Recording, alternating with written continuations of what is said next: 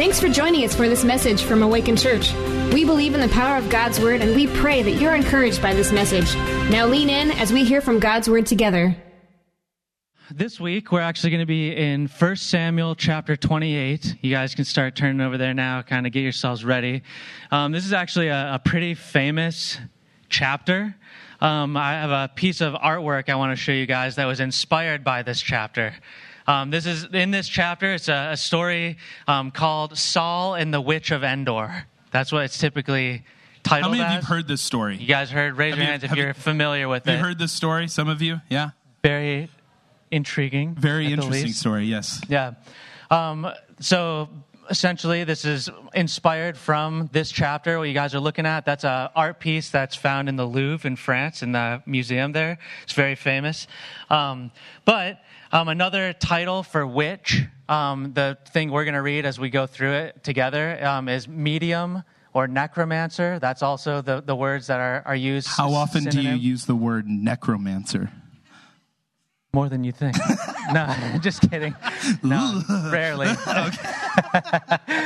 No.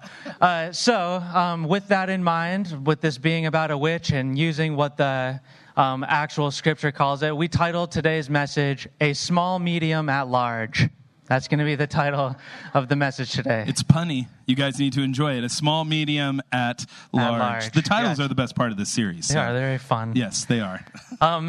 Really, just to kind of give you guys a little bit of direction and idea of what this is about. For those of you who might not be familiar, kind of give you a summary of what we're about to actually read, just so you kind of know what to expect as we continue through it, actually digging it apart. But what we're going to see here is a guy named King Saul. He's a king of Israel. And he's about to go to war with the Philistines, a big army. And as he's about to go to war, he gets into a little bit of a problem. He doesn't know what to do. He doesn't know what to prepare for, how to be ready. And he's looking for wisdom. He's trying to figure it out, but he has a little bit of a problem. Big problem, actually. Big problem.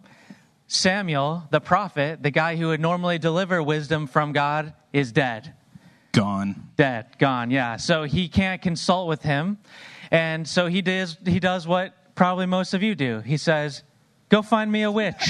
We need to have a witch. Anybody do that in real life? No? Okay, yeah. Yeah. No, you don't. Saw one hand. So that's interesting.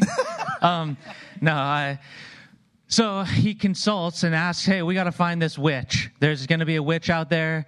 This medium is the word he uses. And I want you guys to go find her so that she can contact the dead spirit of Samuel.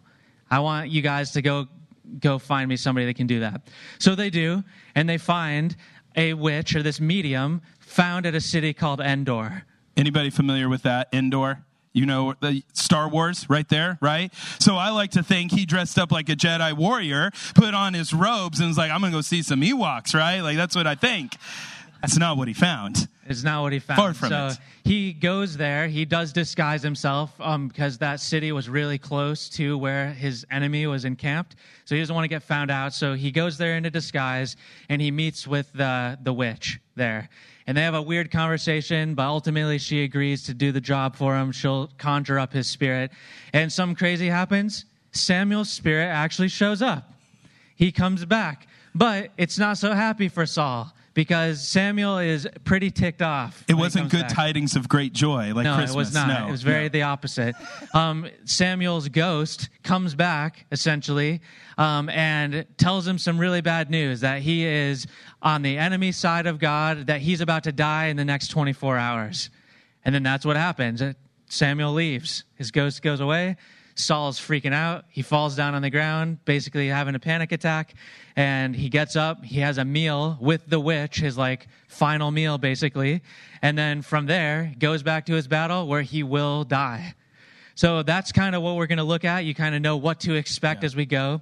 But it's interesting. One of the reasons why we selected this is because, again, it's scriptures like these that people use very often to discredit the Bible. Because when you think about it, there's kings, there's battles, there's armies, there's witches, there's ghosts. Sounds very fairy tale-ish. And a lot of people will say that. Oh, it's just a fairy tale. It's just folklore. It's not real. How can you believe that? And honestly, for us as followers of Jesus, we believe in supernatural things. We believe that there is a God, so we don't think that that's necessarily far-fetched, that there can be witches, people interacting with demons and stuff. But even as Christians, as we read stuff like this, it can present us with some challenges. Because when we read it, we say, whoa, I thought when you die, the Bible says to be absent from the body is to be present with the Lord.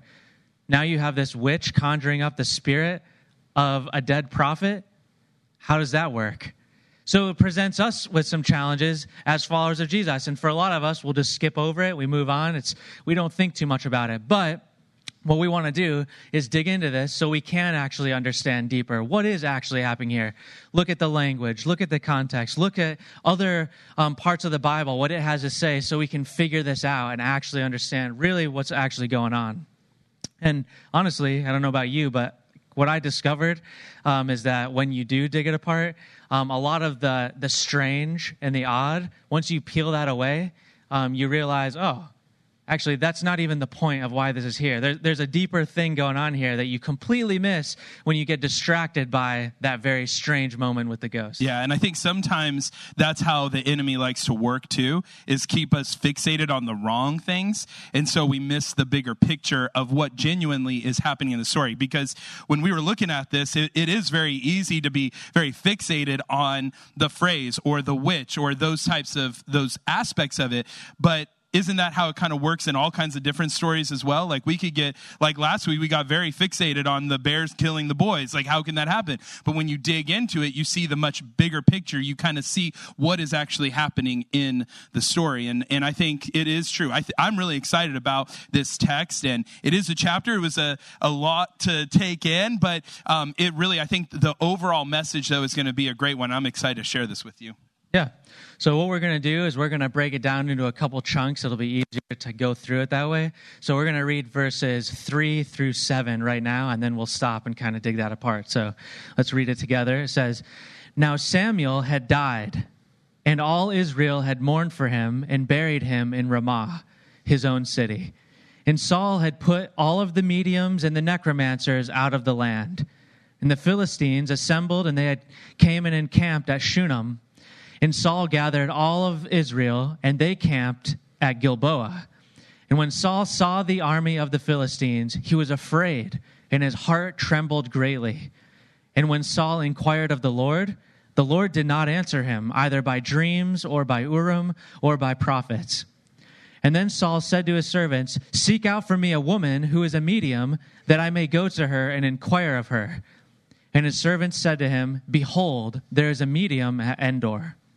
All right, so kind of when we look at these couple of verses, the first thing we kind of need to know and understand is this is setting the foundation for us. It's giving us information that we need to understand and be able to have a deeper grasp on so that the rest of this stuff will make sense. So there's a couple things that we want to talk about and go a little deeper on, starting with who is Samuel? It's a little bit of his backstory. And then who is Saul? What's a little bit of his backstory?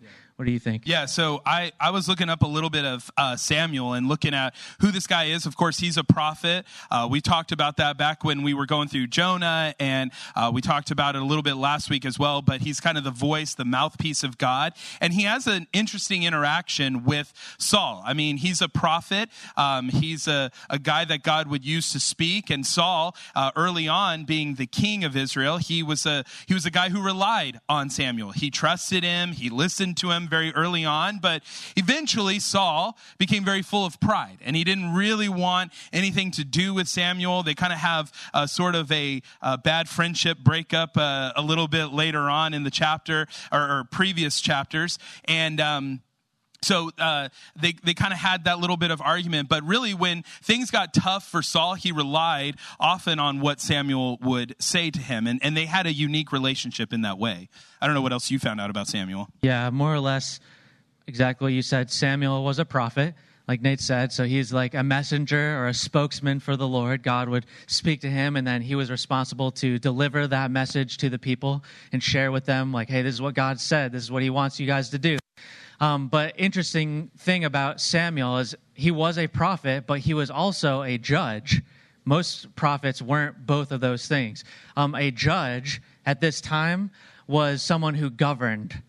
So he would go city to city and not only proclaim, hey, this is what God has for you guys, but then he was also responsible for enacting those things. So if people were breaking it, he was the one who would instill the consequences. If people were following it, he would say, hey, here's the rewards. If people weren't doing something, they wanted to change their ways, he would show them how to do that, get people back in line. So that's very unique about Samuel. And he was that both prophet and judge all the way up until the point where he anointed Saul king of Israel. So when he anoints Saul, Saul's the first king of Israel, the first one who would be considered king. That kind of judge role, or the one who's governing, now transferred to Saul. Saul's supposed to do that.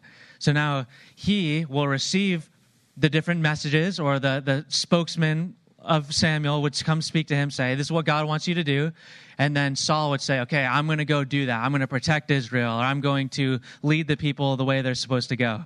So that's really interesting, because early on for Saul, he does pretty good. He actually starts off well. He's pretty humble as a leader.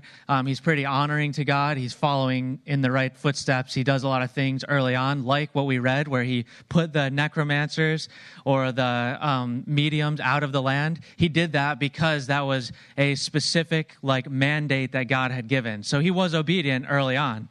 But over time, he started taking a lot of liberties. And he started to hear what God would say through Samuel. And he would say, well, I'm going to do some of that. And he would be obedient to half of it and leave the other half undone. And this kept leading him into trouble. And he would say, oh, I'm so sorry for doing that. I've definitely messed up.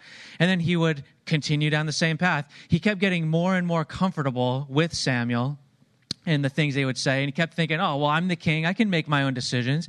And you'd see this lack of respect between Saul and God and between Saul and Samuel that would just continually grow over the years. And what that would ultimately lead to is there's a final straw where Saul does not do what God asked him to do through Samuel. He doesn't obey fully. He gets back with Samuel after not obeying, and Samuel kind of hits him with something he didn't want to hear. In 1 Samuel 15, Samuel delivers a message of Saul's rejection as king. He says, you're not king anymore. Maybe in the eyes of the people, until you die, you are technically seen as the king, but in God's eyes, you're not the king anymore. God's not giving you his favor. He's not going to be walking with you anymore. And then after that, Samuel would go and anoint David as king, which would create lots of controversy, because now Saul, continuing in his disobedience, would be extremely jealous of David, because David now has the favor of the Lord on him ultimately, even though he wasn't acting as king just yet. So that's kind of what goes on there. And it's interesting, 1 Samuel 16 actually says that the Spirit of the Lord departed from Saul.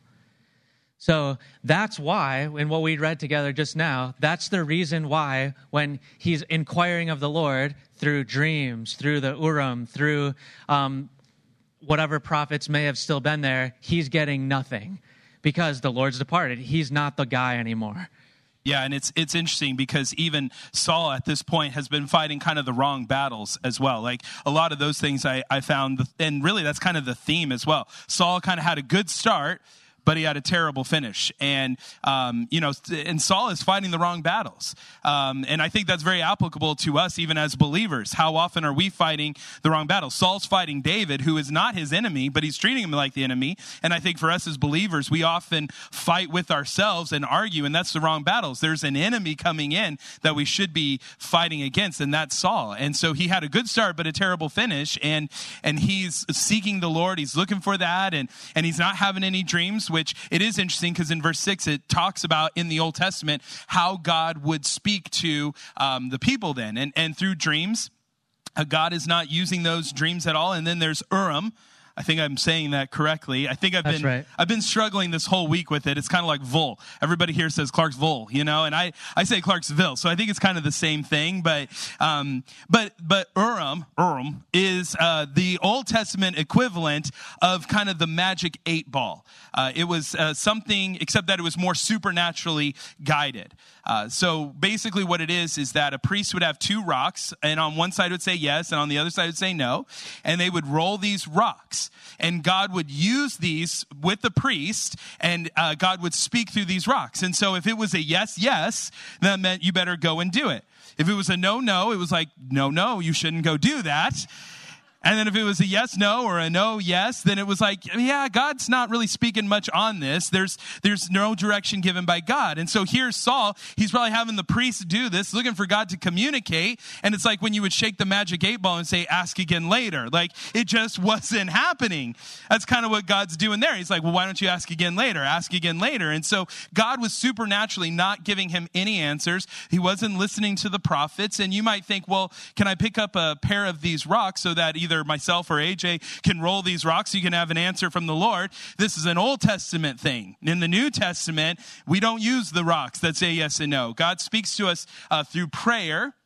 He can speak through dreams as well, but primarily also he speaks to us in his word. And so that's how that's going on. But God had completely cut lines off with Saul because of Saul's disobedience. Exactly. So because of that, that's why he begins to turn to the mediums or the necromancers. And that's kind of the other thing we need to have a little bit more of an understanding on. It's important to know what they do and how they do it, because that plays into what's going to happen after this. So all of these mediums and necromancers, or the witches and wizards, or whatever you want to call them, they had been banished from the land by Saul previously. At some point in his life, he did that. That was a good move, because that's exactly what God's word said to do. If you go back, there's express commands that say you're to have nothing to do with these people, and even that they are to be put to death for those, the people who remain, who refuse to leave, and that the people of Israel have nothing to do with them. The reason is because people who claimed to be mediums, they were doing that through demonic forces. What they are doing, they're claiming to be a channel to other spirits. So either they are possessed by a demon, or they are in a close relationship with some kind of spiritual entity, which is not of God. It's demonic. And they're saying, hey, I can communicate, that's what they believed, with the dead. So people who have died, I can connect you with them through what I'm doing. And that was demonic. That's what they're doing. These are typically very pagan people. They believed in other gods, followed other gods. Now, like I said, Saul had banished them. So he's in this weird spot because he's not hearing from God. So he starts to grasp at straws, and he comes up with, well, let's find a medium then. Let's find a witch, and let's talk to her, and then we'll get in contact with Samuel through that means. So not a smart move, but that's what we're going to read in the next couple of verses. Actually, if you would like to read it, sure. Verses 8 through 13. 13 or 14? Or 14, sorry. Yep. Okay. Verse 8, so Saul disguised himself and put on other garments and went, he and 2 men with him. And they came to a woman by night. And he said, divine for me by a spirit, and bring up from me whomever I shall name to you. The woman said to him, surely you know what Saul has done, how he has cut off the mediums and the necromancers from the land. Why then are you laying a trap for my life to bring about my death? But Saul swore to her by the Lord, as the Lord lives, no punishment shall come upon you for this thing. Then the woman said, whom shall I bring up for you? He said, bring up Samuel for me. When the woman saw Samuel, she cried out with a loud voice, and the woman said to Saul, why have you deceived me? You are Saul. The king said to her, do not be afraid. What do you see? And the woman said to Saul, I see a God coming up out of the earth. He said to her, what is his appearance? And she said, an old man is coming up, and he is wearing a robe. He's wrapped in a robe, and Saul knew that it was Samuel, and he bowed with his face to the ground and paid homage. Very interesting. Very interesting indeed. When you read that, it seems like that witch just conjured up the spirit of Samuel. Seems like it just happened. She did it. Now, again, that presents a lot of challenges to us. So we have to dig into what's happening there deeper. And actually the key to understanding why this just happened. How did she do that? How is this taking place? The key to understanding that, I believe, is actually in verse 10.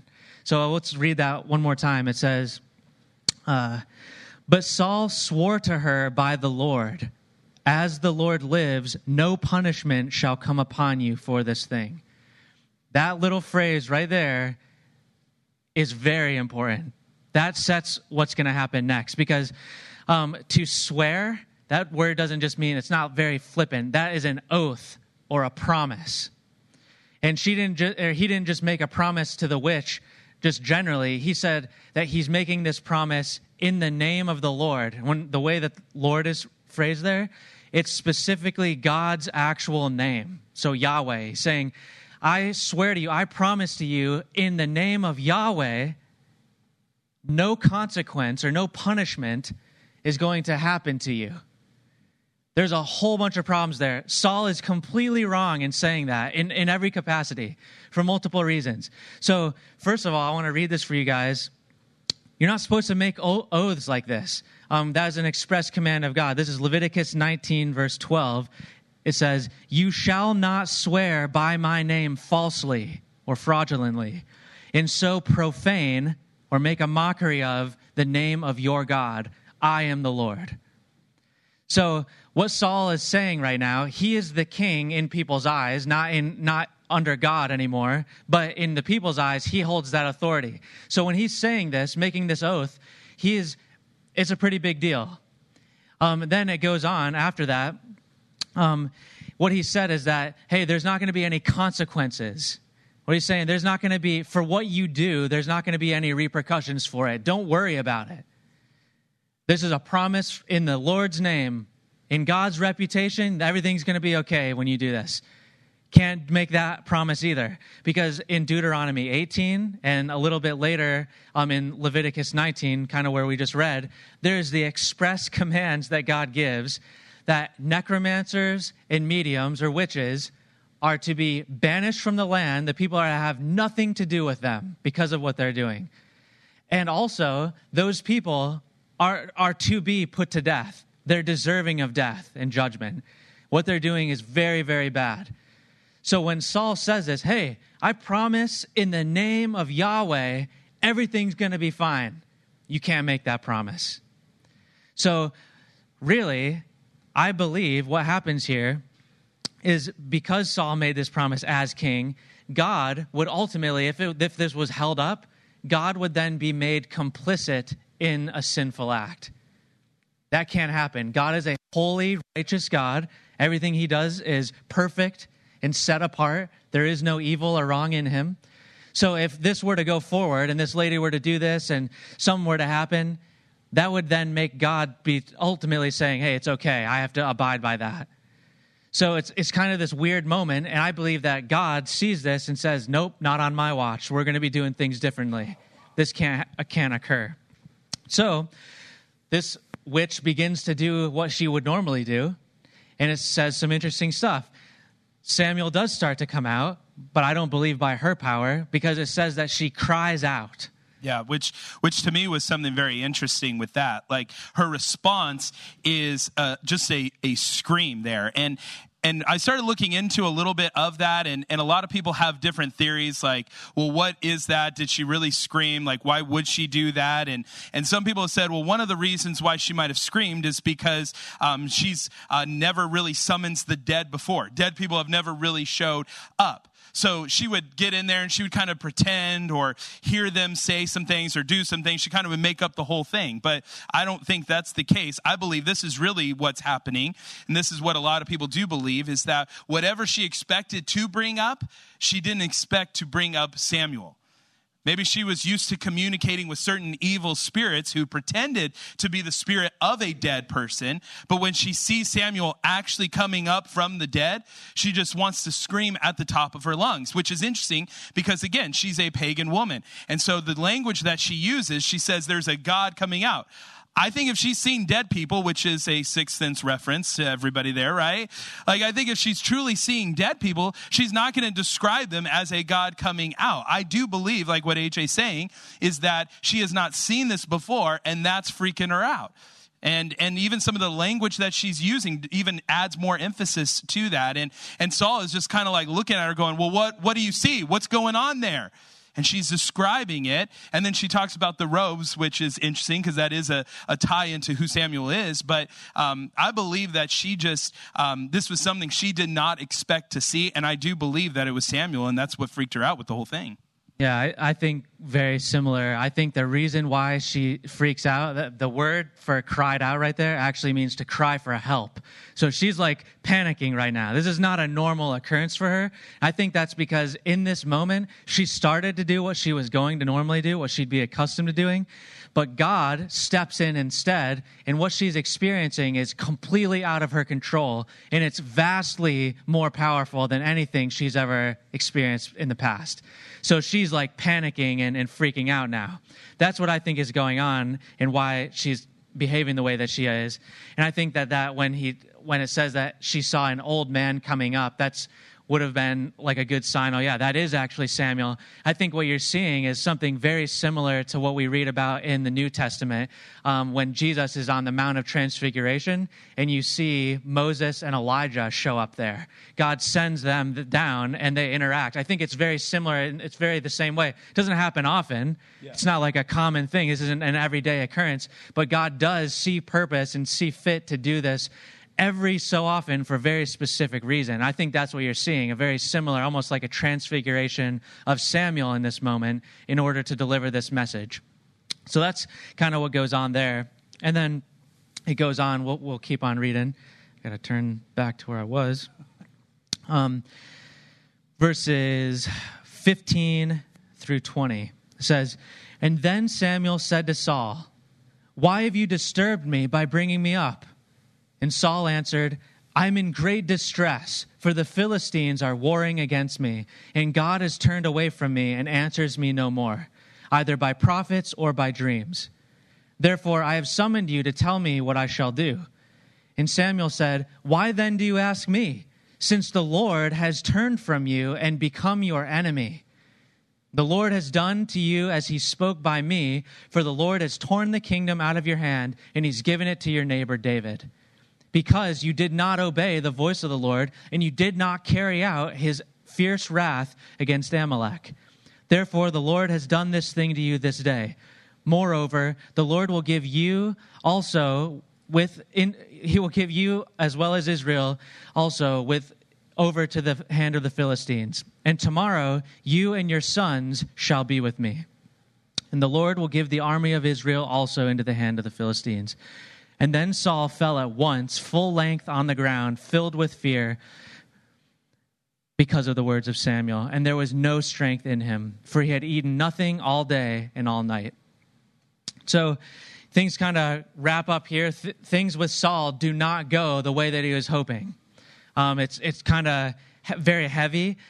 Samuel comes up. He says, "Why have you disturbed me? Why have you brought me here? Why did you want to talk to me?" He says that to him, and then Saul shares, "This is the reason why I'm in great distress." That word distress actually means to bind or to tie up. He's basically saying, I'm in a rock and a hard place right here. I got nowhere to go. I'm bound up. I don't know what I'm supposed to do. And all he knows is, well, in the past, when I was in a place like this, I would come talk to you, and you'd give me the answer, and then I'd go do that, and then we'd win. So he wants Samuel to give him that information again. But he also mentions, hey, but I can't get any info because God has turned away from me. Saul recognizes that he's in a spot of judgment. He hasn't heard from the Lord.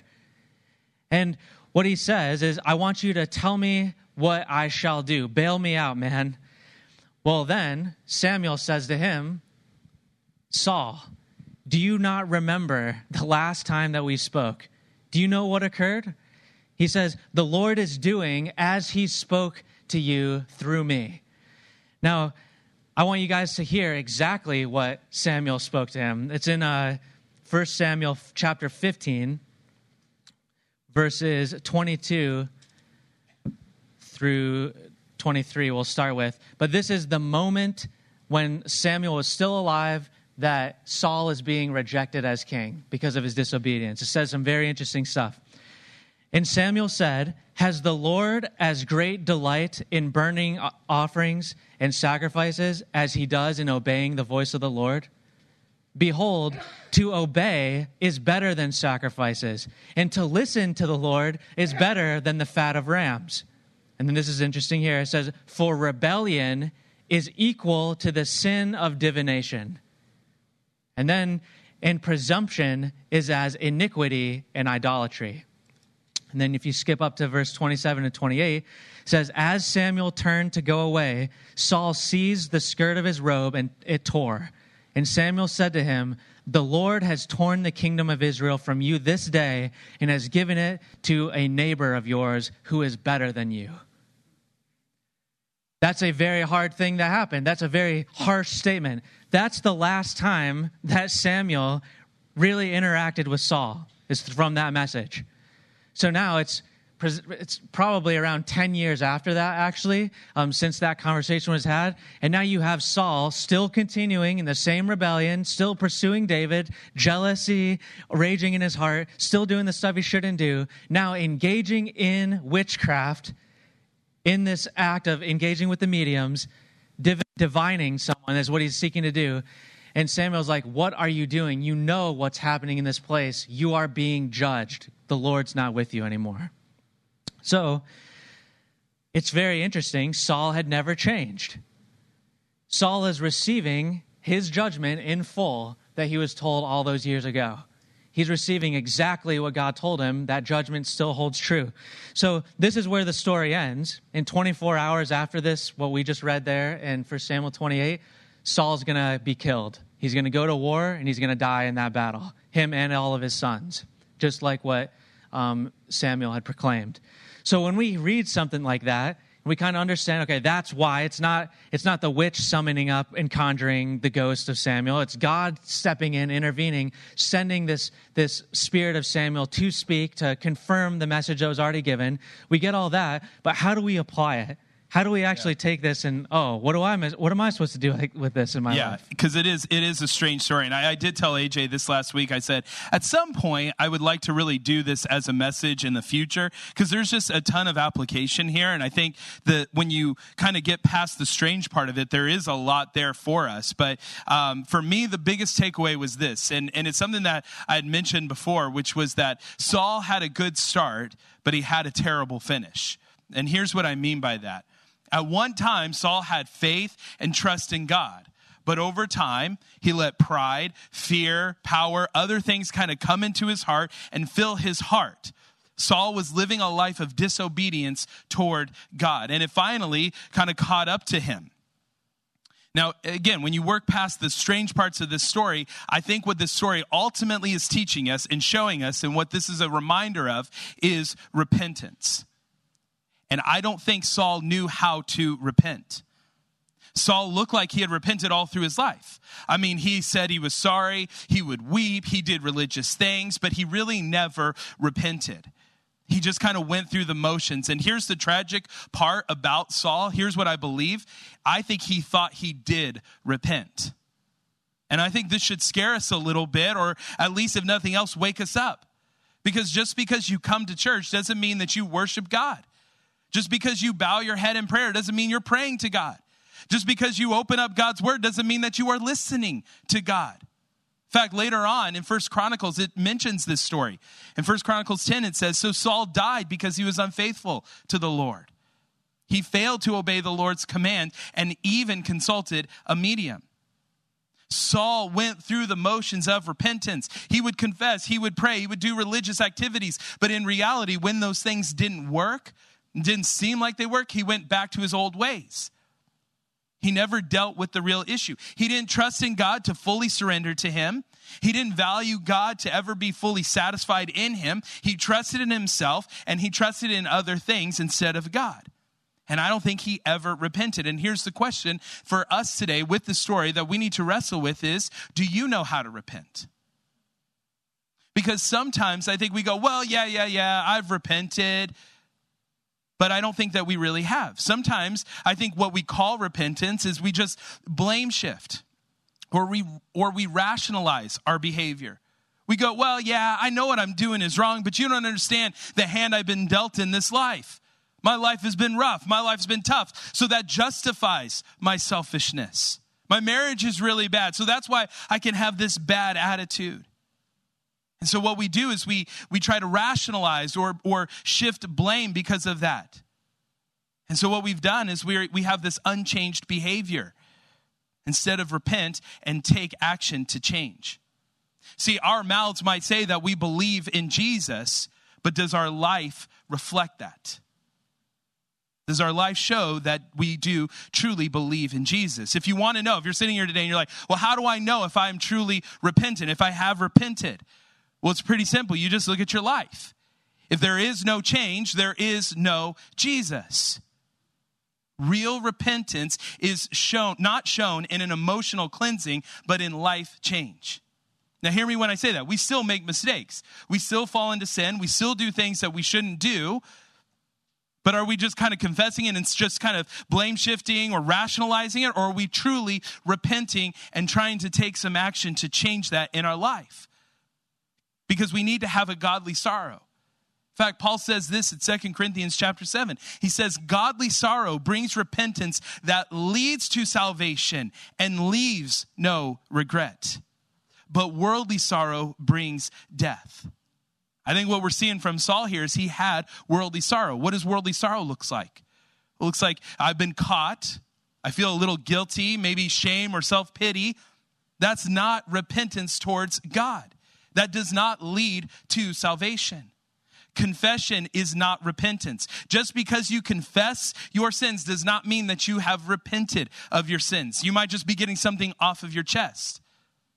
But godly sorrow is a sorrow about what your sin has done to God, how wicked it was. And then there is a change in behavior. See, godly sorrow results in a change of attitude towards God and a permanent change in life. So don't measure godly sorrow by the strength of an emotion, but by the effect of change.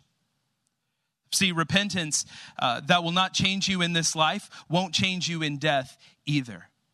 And I believe that this story that we're reading here, that we've just looked into, is the culmination, really the climax of the fact that Saul never really repented.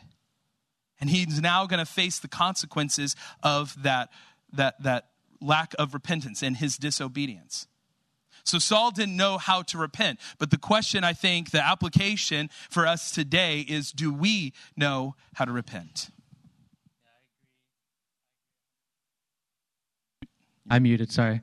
I agree 100% with what you're saying. And I think that I have a couple things very similar, right in the same direction. But I think Saul's life should be a warning to us that disobedience has consequences.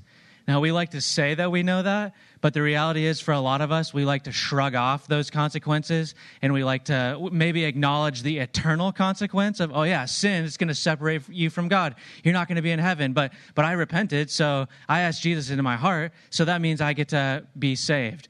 But the reality is disobedience has consequences right here, right now, today. Things that you're going to feel when you pursue sinful behavior. You're going to see those things happen. Now, sin has destructive effects. And just like in Saul's life, where his sin affected his life, it also affected his sons' lives. They all died on that battlefield. It affected the whole of the people of Israel. Our sin also has consequences. Now, we have forgiveness in Jesus, but that doesn't mean that the destructiveness that sin produces doesn't take place anymore if we choose to engage in it. So we have to remember that a choice to disobey is ultimately a choice to depart from God's presence and from God's power in your life. I read an interesting quote. It said, God never departs from a man until the man has departed from him. So if we want to stay in God's presence, if we want to continue to pursue him, we got to do like what Nate's saying, make sure our repentance is real, that there's a behavior shift. When we do things wrong, we go back the right direction and actually pursue God and live differently. And that we can be confident in that, okay, God's not departed from me, but if we continually choose to not obey, continue just to go down the same paths, we can expect that at a certain point, because we've departed from God, that he'll return the favor. And he'll say, okay, then you can live in the judgment that you want. So that's the first thing I learned. The second thing is really the biggest one. I think it ties really well to what you were just saying. It's a strong foundation doesn't guarantee a strong future. Saul started off really well, like what we talked about. He was on the right path. He was honoring God. He was doing good stuff. He was a pretty good king. But then over time, that foundation, that strong foundation that he had, crumbled because of his own choices. Now, the same goes for us. A lot of us may have grown up with a strong foundation. We may be grown up in church. We went to church our whole lives. We know the Bible. We've been around other believers our whole lives. For some of us, we might have come to Jesus, know Jesus a little later in life, but we pursued his word. We studied it. We know a lot about the Bible. We started off with a pretty strong foundation. But what we find ourselves doing is continuing to slide backwards into old things. We find ourselves kind of ditching that strong foundation, and what we see is that that's not going to lead to a strong future, just like it did for Saul. There was consequences and judgment. So we have to make the active decision to remain committed throughout our whole lives. Just because you were committed when you were a kid, that doesn't mean you're committed now. Just because you went to church often and it mattered to you what you're doing as a child or as you were a teenager, doesn't mean that it's going to matter to you today. You have to remain committed to it. It's got to be a serious decision. And then also from Saul's life, when we look at this kind of situation that went on with him, God's commands are to be taken in full. Half obedience is disobedience. Just because you did half of what God said doesn't mean that he's honored. Yeah. Like, you have to do the whole thing. So we have to understand all throughout our lives, we're going to be continually changed. The Lord's going to work in our heart and reveal things to us and say, hey, you need to get some things in line and in order over here. You need to make some changes. God's going to work with us in those things, but we have to remain committed to it and do it wholeheartedly, not just half-heartedly. So ultimately, when we understand that, that means that we are constantly pursuing growth in Jesus. It matters to us. And that reminded me of Philippians 2, verses 12 through 13, where Paul writes, "Therefore, my beloved, as you have always obeyed, so now, not only as in my presence, but much more in my absence, work out your own salvation with fear and trembling. For it is God who works in you both to will and to work for his good pleasure." Each of us should understand that we have to be constantly looking at our salvation, our faith, and we need to be working that out with fear and trembling. Am I actually pursuing Jesus? Do I actually know what God has called me to do in this situation? Do I actually care about being obedient in all aspects of my life? That's what it looks like to work out our faith with fear and trembling. And when we do that, then we're going to pursue those good things that God has for us. And I think that ties exactly what you're saying. That's what happens when we live lives in repentance. Not fake repentance, not emotional repentance, but real repentance. Yep.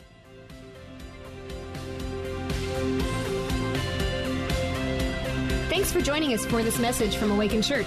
We'd love to hear how this message or the ministry of Awaken has impacted your life. Let us know at awaken.church/mystory.